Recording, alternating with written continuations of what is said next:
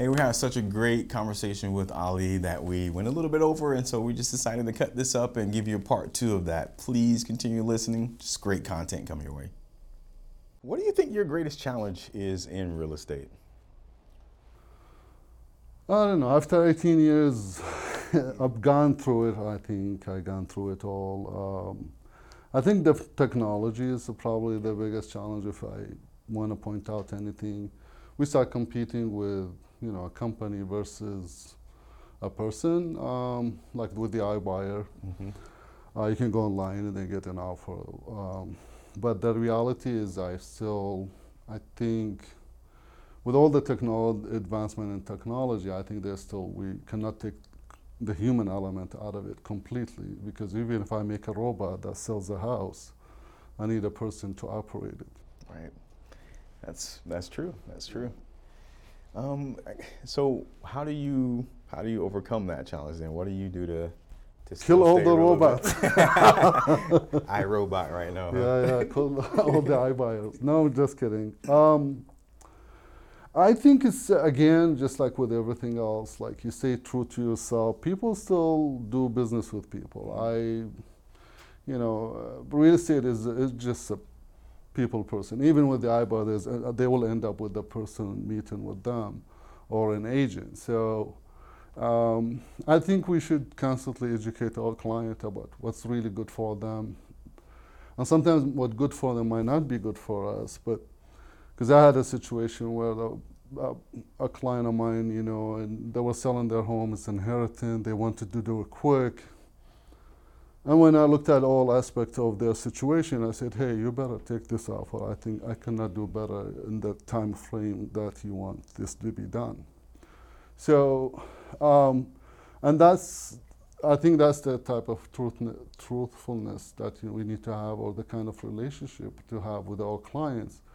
So this way they can trust, yes, he or she, the agent, is, have their, my best. They're promoting and protecting my best interest, not theirs. It's such a tough road to navigate, right? Where you still have your own self-interest that you're dealing with, but trying to overcome that to be benefit to someone else's. We do. In the end of the day, that's my approach, and I think that's one of my keys to success, because when I started real estate, I was an investor. So I went to for sale, like was a yard sale, and then I asked the seller, are you interested in selling? And he said, as a matter of fact, yeah, once we finish all this cleanup and all that. So I made him an offer, and I made him an offer from an investor, not as his real estate agent. And so I follow up with him a few days later. It's like, hey, what happened? It's like, well, I sold it for much higher than what you offered me. And I said, well, the offer I made is based on my interests, Ali, the investor, not Ali, representative. And from that moment on, I learned I have to differentiate whether I'm a representative of the client or I'm a representative of Ali, the investor. And I sold all my investment, I cleared everything, and now I just represent clients, buyer and sellers. That's cool. Thank you. Yeah. Thank you for sharing that. I was just thinking about some lessons and how we learn lessons and things like that. As a kid, I came into the situation where my mom was married and my dad was married. They both had families, and somehow I was living with my grandmother. I'm like, man, does no one want me? Like, what is this? But I took it. It was particularly towards my dad. Like, my kids will never know what it's like to not feel loved or whatever from their dad, or not being around. Yeah. And so that was my lesson, and I hold on to that. Like, no matter what's going on, I'm there for my kids. That's what I do. So I just wanted to, kind of draw you back to, I guess, the time when you're kind of going through that transition of leaving Iraq and being in between, here and there. What were some of the, or lesson that you took that you hold, or is there anything that you took out of that? Well, excellent question. I think part of it, I grew up with 5 sisters, so technically I was spoiled in many sense. I get my shirt ironed, I got the food is ready. Now I'll have to in the refugee camp, I call it, it's an introduction to a Bedouin life, because it was a desert. We were living in a tent. At that time, we didn't have pots and pans, so we cooked in a can, actually. Like, imagine you cook rice in like a soup can. Yeah, and that has lead on it. We talk about hopefully.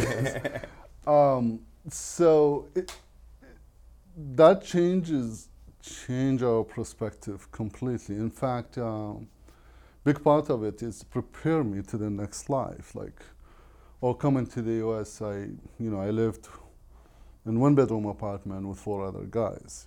So like, but what we learn from it is just like how you turn negative into positive. Like, in 4 months, I bought my first car. I'm like, wow. And then with the apartment wasn't in a great neighborhood, but it was close to a school that provide ESL, or English as second language. So I was like finishing work at 4:30 in the morning. I'm at 8:30. I'm in the class, and sometimes I literally have a sandwich in my hand, and I didn't realize. I mean, you start. These experiences, I think, start humble you. It start building you, making you stronger, and then you start thinking like, wow, I was blessed in my previous life. Now I have to learn everything. I have to learn the new language. I have to learn culture. I have to learn customs, like how to talk to people, how to ask for things. And so there was. But honestly, I mean,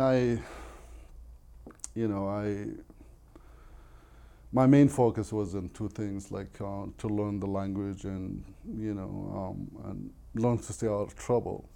That's when I work in nonprofit organization. That's the biggest advice I was giving refugees.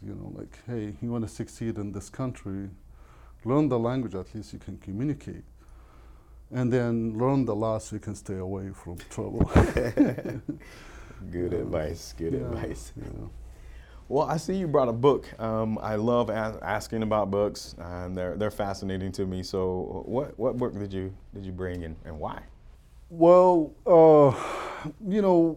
for me personally, like switching from nonprofit to profit I was dealing with it the same way. Hey, man, I'll show you as many homes as you want. Yeah, no problem. I'm here for you. I'll do everything for you. But the reality, there's a science behind selling, and we need to understand the science. And I wish I read this book when I first came to real estate, and the book name is To Sell is Human by Daniel Pink. What he does is just like he breaks things into science. Like when your child comes to you and trying to convince you, hey, I need a 70-inch TV so I can do my homework efficiently, like, okay, That's part of negotiation, because they know they're hitting a point you probably will not negotiate or you'll not say no to, which is the study. Right. And so that's what I really like about this book, because it's really easy to read, it's very simple to understand. And it's just basically it's a human, because there is some almost unwritten rules, like salespeople are bloodsucker, they're vampire, they're taking my commission, they're taking. Yep. And I think it's really just gonna change people's perspective about how to sell or how to look at sales, especially for those who didn't come from sales background to real estate. Right. I appreciate that, because you hear it a lot. I'm just not a salesperson, but we all are. We all are. Right? We are. When we want something, we figure out a way to sell someone else on it. So. And definitely, for real estate agents, definitely need to understand like how to overcome. There's just so many factors, like how to overcome objection, how to sell, like, because we asking for people to pay us top price, for compensation or commission. So now you gotta learn how to sell that. Like, what's your value? Are you worth the 6% you're asking for, the seller to pay? And I think this book will help a lot with that. Another series of book I really like a lot is Thomas Stanley. He wrote about working with the affluent, selling to the affluent, networking with the affluent. So if anybody wants to do anything in the luxury, I highly recommend. I highly recommend that they read those. That's cool. That's good. Yeah. Thank you. Just drew a blank on what I was going to ask. I got it now. I was just thinking, what is something you wish you would have known that you know now before you got into the industry or when you first got in? What is something you wish I would have known that? Wish I had that down.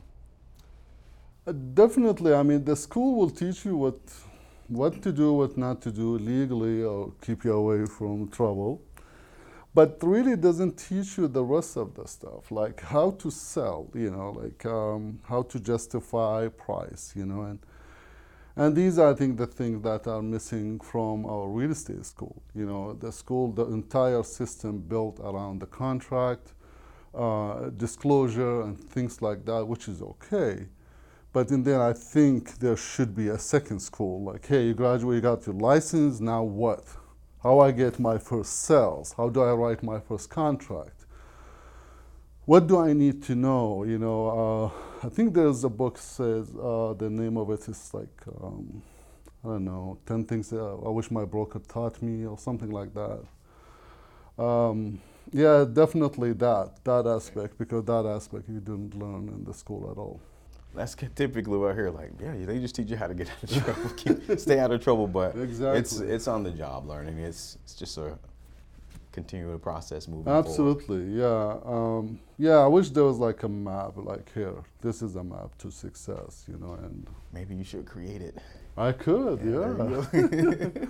I would love to. I'm thinking about making a video. It's like doing real estate by the books, not by the books. Yeah, I like that. And That's maybe great. I talk about all the books I read in my career.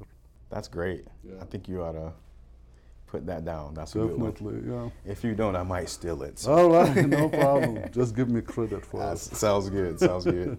Yeah. So, I appreciate you coming on and sharing a few things with you. I just enjoyed speaking with you and getting to know you a little bit better.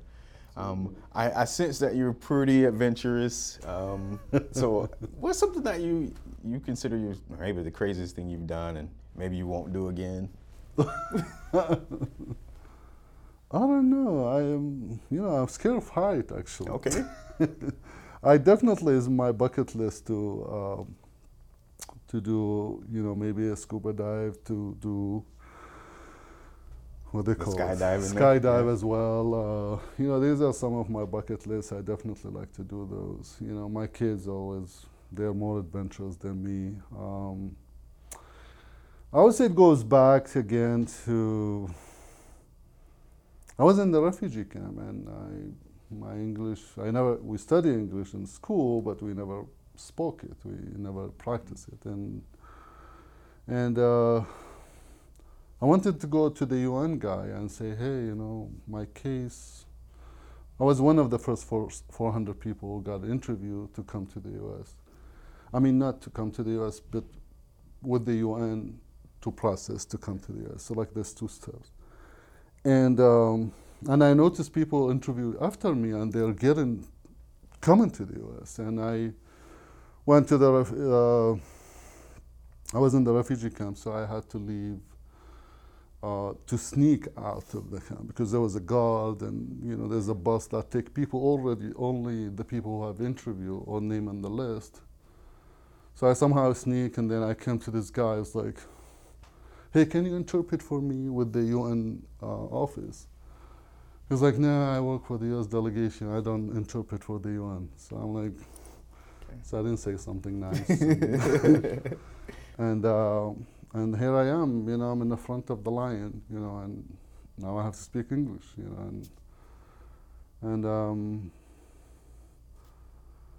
like, you remember me because I created a basketball court in the refugee camp, and he came to play one time. And he's like, yeah, you're the basketball player. And I said, I don't know how to explain, but I said, I'm tired. And he's like, well, everybody's tired. So finally I got it out of my system. I said, people get 2 chances, I get no chance, you know, and it's like, I said, help me. It's like, okay. And then I was like, promise. And I was like, okay, I'll help you. And then I said, promise. And then he said, okay. So I shook his hand, I left. A month later, my name was in the list. So English language was my biggest, I think, challenge. So like, hey, why do I need interpreter? So I asked my best friend who lived in other countries, like, because this friend is like, I can never send you money, but I'll send you books. So I seen I need a book other than those books you learn English in 7 days. Yeah. So he sent us a really valuable books. It's called English for All Levels, and I continued to improve my English. When I arrived, I spoke fluently. Awesome. Yeah. Just overcoming those challenges and moving forward, right? Absolutely, yeah. It just makes you stronger. Thank you so much for coming on. I appreciate it. Definitely the perspective coming from somewhere else, and trying to deal with how we do it here. So thank you so much. I appreciate it. Where can we find you at? Where can the audience find you? How can they get a hold of you? You can find me on my website, phoenixgreenhomeconcept.com, or Facebook. I'm Ali Al-Asady. How about your phone number? 623-332-4116. Awesome. Thank you so much for coming on. Appreciate it. Thank you for having me.